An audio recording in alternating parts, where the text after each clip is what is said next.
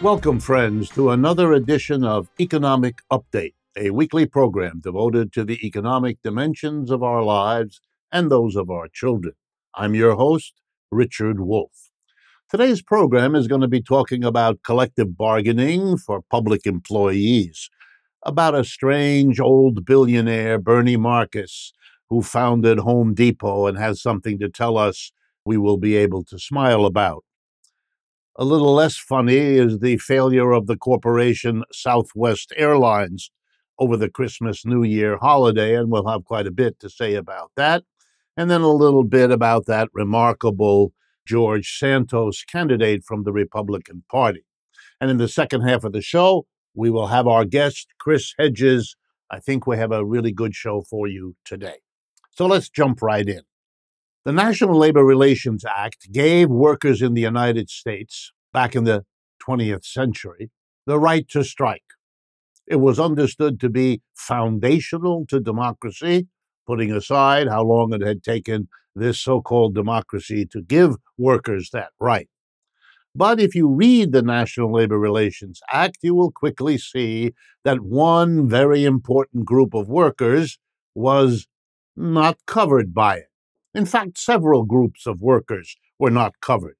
Domestic workers, people who work in situations like that had a lot to do with non-white workers in this country, female workers in this country. But the group I want you to think about now are public employees. That's right. Millions and millions of people who work for cities, towns, government, states, the federal government weren't covered under the National Labor Relations Act. That was left up to each state. So it took even longer, decades in many cases, for public employees to struggle long and hard over lots of opposition to finally get that right in a democratic society. Some states still don't have it. North and South Carolina have banned public employees from being in unions, and that may have something to do with the fact that union membership is 2% of the labor force in those states. Virginia allowed a few years ago public employees, but they left it up to each individual city or town or region, and so that has to be fought for too. Why am I mentioning all of this? It's a commentary on how slowly and difficult it is to get democracy for working people. And that's always been true in capitalism. And I'm hammering at that. Let me give you the worst example in a way that I can think of from the top of my head. We have a minimum wage, a federal minimum wage in the United States, $7.25 an hour. Yeah. Not only is that horrible to imagine trying to live on that, but it hasn't been raised since 2009. 14 years. Over that time, prices have risen 25% at least, but not the minimum wage. So the minimum wage could buy less and less and less, as well as being horribly low. Why is that? Do the mass of the working people of America not want to get paid better than $7.25? Of course not. The overwhelming majority of Americans want a higher minimum wage. Who blocks it? The Republican Party, number one, the business community, number two. And why do I tell you that? Because it has always been the case. The capitalist, the employer class, has voted against and worked against every step of improvement for the mass of the working people. When they couldn't stop it, they delayed it. When they couldn't delay it, they would reverse it. Basically, this minimum wage story is a story of reversal. You had to give them the minimum wage, and it's only back to the 1930s when it first began. But by not raising it with inflation, you are in a way reversing it. You're making it worth less and less. That's $7.25 an hour. And why am I telling you all of this? Because in the year just over, 2022, a remarkable number of people who defend capitalism, that's what they do, often for a living, came up with this one, and it's not new. We are all supposed to like capitalism, they tell us, because over the last 2 or 3 centuries, people's standard of living has risen. Well, that's true. It has. But that's not to the credit of capitalism. That's outrageous. It's been the capitalists who blocked it, who slowed it, who reversed it at every step, like with the minimum wage. It takes a certain amount of arrogance to block the improvement of the condition of working people. And then when you lose your effort to stop it, to slow it, and to reverse it, you then want to claim credit as if you had done it out of the goodness of your system. You didn't, and nobody should be fooled. The founder, or one of the founders of Home Depot, a man named Bernie Marcus, 93-year-old billionaire. According to Forbes, he's worth $5.25 billion, at least in a recent year. He made a lot of headlines recently, not for supporting Donald Trump and the Florida Governor DeSantis, to whom, by the way, among other Republicans, he has given $64 million in recent years. No, he got a lot of notoriety because he said American workers, hear me out now, are fat, lazy, and stupid. Those are quotations. And when he was asked why does he feel that way, what's causing this, he said it's socialism that has caused all of this. Didn't quite explain how that works, and the mystery will stay with us. And he also blamed creeping wokeism. They just don't work hard the way they once did. And Bernie doesn't like Harvard, and he doesn't like people with masters of business administration degrees. He thinks Joe Biden is the worst president in American history. Wow. You know what comes across listening to this billionaire elderly gentleman? He does understand that capitalism is in trouble. And so he wants to do what strikes him as the important thing to do about capitalism in trouble. Blame the workers, blame the working class. That's what he is doing. So now let's go back. He gives $64 million to Republicans to fight what he opposes. Fight socialism, fight wokeism, fight the horrible President Biden, all of that. And I want that to be understood by everyone because that's where the Republicans and a good number of Democrats too, that's where they get these ideas. You might wonder, why do they say those things? They say them because their donors believe that, because their donors give them money because they repeat what the donors believe. And the big business donors in this country are more like Bernie Marcus of Home Depot than you might imagine.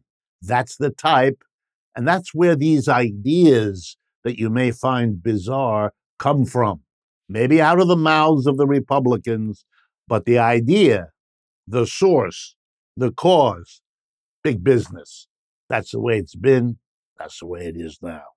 I turn next to the horrific stories. You all saw them on television or heard about them. Southwest Airlines.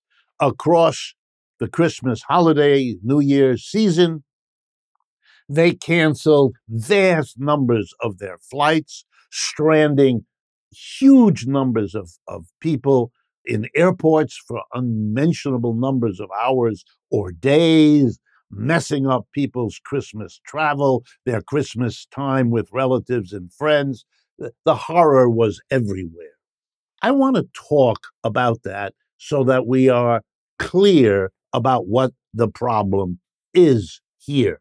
And like with Bernie Marcus at Home Depot, the problem is with big business, not with the weather, the lame effort of Southwest Airlines to blame the weather, which, by the way, was the same weather that didn't do the same thing to Delta, United, American, and all the rest of them. What an effort. Blame the weather. Extraordinary. Well, it turns out that, and I want to get these numbers right, so 38 states out of the 50 Attorney generals had written months earlier to Southwest saying, you are in bad shape. You are not in a good place to service the people of America who need to fly. Change what you're doing. A few weeks before, 34 attorney generals sent a follow-up letter. The union complained about insufficient union workers to manage what could happen. They knew. Did they spend the money to hire the extra workers they might need? Did they spend the money to have the backup in the event that weather became a problem? This is not the first time we've had bad weather in the United States. I'm trying to be polite here. No, they didn't. But they did have time to do something else. They increased their dividends to their shareholders. They made sure to pay their CEO his $9 million a year salary right on time. And during the pandemic, they got, just so you know, $3.2 billion of American taxpayer money to help them through. And their payback, give more money to their executives, give more money to their shareholders, and strand tens of thousands of people across. You leave these important functions in the hands of big business, that's what you get. But I'm not done.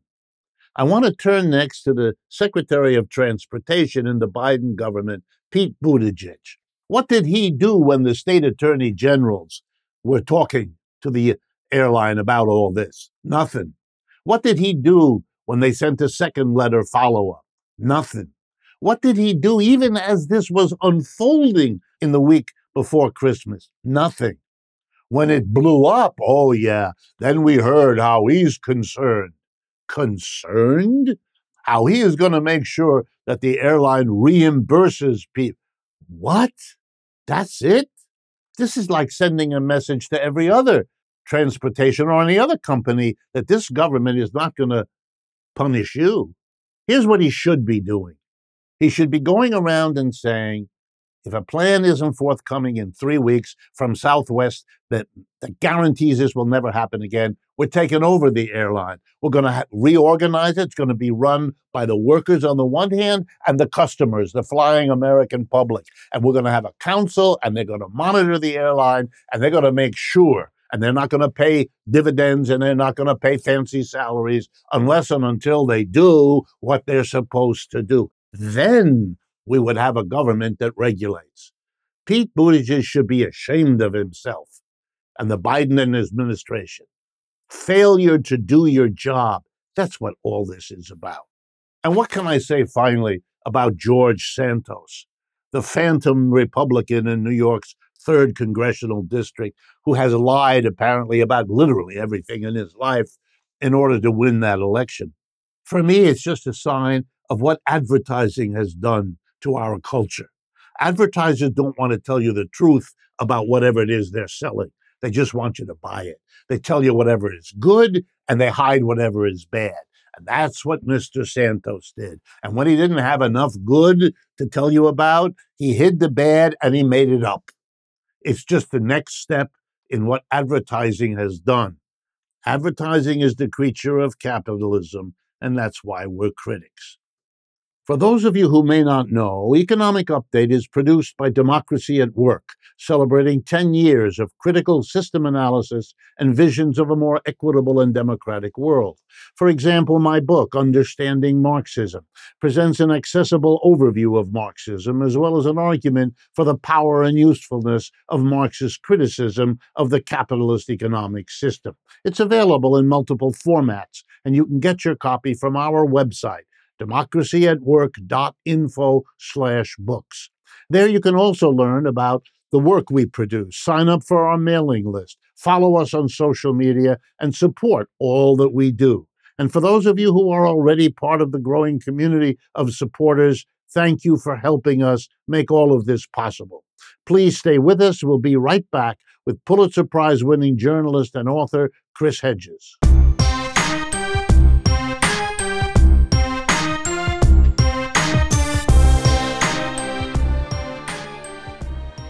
Welcome back, friends, to the second half of today's economic update. It is with great pleasure that I bring to our microphones and our cameras a frequent guest on this program, Chris Hedges. He needs no introduction. I'm sure many of you have seen or heard him speak on countless occasions, but let me go briefly through it. He's the author of 14 books, including several New York Times bestsellers. He's also a Pulitzer Prize-winning journalist who was a foreign correspondent for 15 years for the New York Times, where he served as Middle East bureau chief and Balkan bureau chief as well. He hosts the Chris Hedges Report and is a columnist at Sheer Post. Okay, let me jump right in, Chris. Dispense with thanking you for your time, which we all appreciate. You're a seasoned journalist, to say the least. How do you assess the urgent issues that are addressed these days by the likes of the New York Times and the Washington Post? And by urgent issues, I really mean three things: the Ukraine war, the U.S.-China conflict, and the risks these days spoken of a nuclear war. Well, the New York Times does what it has traditionally done, along with the Washington Post and all of the other mainstream media outlets, and that is serve as a cheerleader for the war industry. That's nothing new. Go back to Iraq, the invasion of Iraq. That is the role that they have always played and continue to play. The coverage out of the Ukraine is quite disturbing. I covered many conflicts. It's very clear that it's tightly controlled by the Ukrainians, so that reporters and camera people are taken out to visit a town that's been recaptured or driven up for a couple hours to the front line and then driven back. It's the old system of minders, the traditional dog and pony shows that really shapes the message or allows the Ukrainians to completely dominate the message in terms of the war. I mean, we have pretty credible reports that there's been reprisals against by the Ukrainians against people who are suspected, accused of being Russian collaborators. I've spent enough time in any war zone to tell you that once the chaos envelops a landscape at war, both sides lie like they breathe, both sides commit atrocities. Sometimes those atrocities are dominated by one side or the other. That was certainly true in the war in Bosnia, but we're not really getting any serious coverage. And when there is an attempt at more nuanced coverage, such as CBS did when they filed an investigative piece that estimated that only 30% of the weapons being shipped into Ukraine. Remember, the United States has now provided $100 billion in aid to this proxy war. That's almost double the size of the budget of the State Department. It's, of course, utter insanity. But that there's no accountability for these weapons once they cross the border into Ukraine. And they are, I think, according to the CBS report, which they hastily had to take down, or they are ending up in the hands of warlords, black marketeers, the Azov battalion. Who knows? It's not controlled. There's no audit. Even the Pentagon admits there's no oversight. In terms of Taiwan, the Nancy Pelosi's visit to Taiwan, this is a way, of course, to create tensions with China, and that's what keeps the budget, especially for the huge budget handed to the Navy. And it's all about creating enemies. I mean, I go back to '89. Gorbachev, I was in Eastern Europe. Gorbachev wanted to build a security and economic alliance with the United States and Europe. But if there was no enemy, if Russia was an enemy, they were going to make it Russia an enemy, because there would be no excuse to expand NATO. Indeed, NATO, which was designed to prevent Soviet expansion into Eastern and Central Europe, should have been disbanded after the collapse of the Soviet Union and all of the revolutions, which I covered in Eastern Europe. So it's the war industry, unfortunately, drives policy. The two parties are completely captive to it. We just passed this gigantic military bill, $850 billion, $45 billion more than the Biden administration requested. And that, if you read traditional accounts of how empires self-destruct, hollow themselves out from the inside, it is unchecked, unregulated, rampant militarism. That's not what destroyed the Roman Empire. I mean, by the long list, the Ottomans and everyone else. So we are following that trajectory. And on the issue of war and on the issue of militarism, and of course we've militarized internally our own society as we've destroyed it economically, there's no daylight between the Democrats and the Republicans, with this caveat: there's more opposition to that budget among the Republicans now than there is to the Democrats. AOC, to her credit, voted down this big $1.7 trillion spending bill that included that military budget that I mentioned. She voted against it, and Tlaib voted present. But you had far more opposition among the Republicans. Some of them are nutcases, like Marjorie Taylor Greene, etc. But yeah, the Democratic Party is fervently behind war and controlled by the war industry, and that is utterly disastrous because, of course, it's flirting with two nuclear powers. I mean, I covered wars. I can tell you don't control them once they start. They control you. And one mistake, go back and read Barbara Tuchman, I mean, you can stumble into global suicidal conflicts very, very easily. I never thought I'd be in this position, hold up the words of Henry Kissinger, who has warned that there has to be negotiations quickly, that the whole idea of allowing Ukraine to recapture all of Ukrainian territory, including the eastern part of the Donbass, where you have ethnic Russians. Even the New York Times has said this is not a realistic reality or a realistic goal. Yeah, just to end, I mean, there's no, like the 20-year debacle in the Middle East, these people have no thought as to where this is going to lead. There's, as far as I can tell, no goal other than degrading Russian military forces and hopefully driving Putin out of office. Of course, that didn't work too well in Syria, and Russia's a much bigger country. In fact, the economic sanctions have hurt Europe far more than they've hurt Russia. So, yeah, it's just another debacle by the profiteers, the war profiteers, who unfortunately are driving policy, and it's a very dangerous policy to follow. All right, let me switch the focus a little bit. Donald Trump, it appears, is in a process of some sort of decline as a political force in the country. And there is a governor in Florida who seems to be aiming to replace him. How does all of this strike you? Well, DeSantis is more dangerous because, unlike Trump, he's competent, like Pompeo or Tom Cotton or these others. Trump, with or without Trump, it doesn't. We still live mired in this political divide, political morass, with these political distortions because of what the two parties have done to the economy and to the livelihood of working class men and women. I mean, that's what's driving this, largely the white working class that feels dethroned, displaced, which they have been. The incredible accumulation of wealth by this oligarchic elite, which is unlike anything we've seen. Going back, we'd have to go back to, I don't know, Rome or, pharaonic Egypt or something to see this kind of wealth. I mean, the Rockefellers had a few billion. Our billionaire class has 180 plus billion. It's and that's social inequality. You don't have to take even political science 101 to understand that social inequality creates these kinds of messianics, right-wing populist, neo-fascist.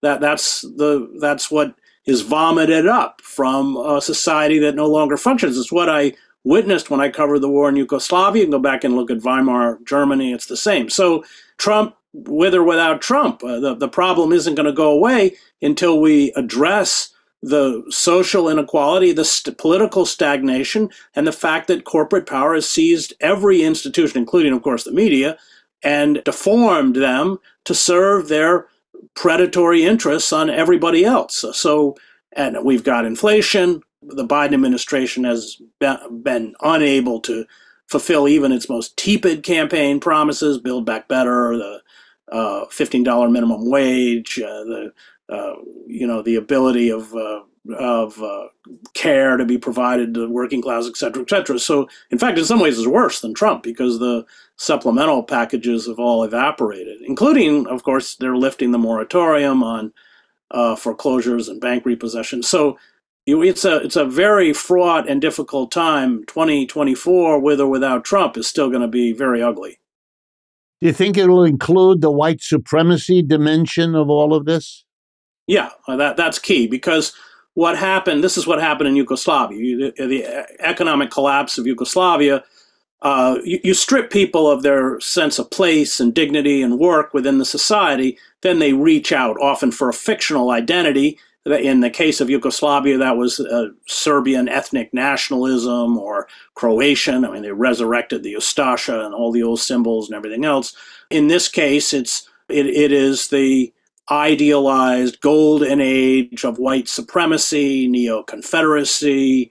That has attracted the white working class and created this vast divide where how many people voted for Trump? Was it 74 million or something? I mean, it's a lot of people. And like Yugoslavia, once people fall into that fantasy world, which it really is, there's no communication because with the other side, they're both grounded now in separate realities, or even I would argue, in non-reality based belief systems. The Democrats are guilty of this with Russiagate, as if Russia was responsible for electing Trump. You'd have to pluck your eyes out or something to believe that. So that it's a very precarious moment. It's very fragile. It's very dangerous, and we can't ignore the fact that the country is awash in weapons, in not just weapons but automatic weapons. I grew up in Maine. My relatives are all hunters. You don't carry AR-15s into the woods.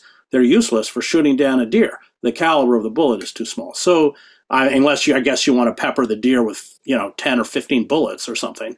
So these are weapons. They're assault weapons, and that the school shootings are what they're averaging more than one a day. A school or mass shootings are averaging more than. Well, this is a society that's deeply, deeply disturbed, and unfortunately, the Biden administration, other than funding, pumping these massive resources into Ukraine or the military, is not responding. There's this political stagnation is extremely dangerous, coupled with the fact that because we have an uncontrollable militarism romping around the globe, talking about defending Taiwan and bringing down Putin, it's a really, really dangerous time. Yeah, you kind of wonder how long the fantasy can keep generating its own raw material before at some point it begins to dawn on people that this is all one kind of large dead end. We're running out of time. Do you see anything on the horizon that might break us out of this? Yeah, labor, the only weapon we have left by which we can begin to push back against these forces is organized labor and strikes. And we do see movement.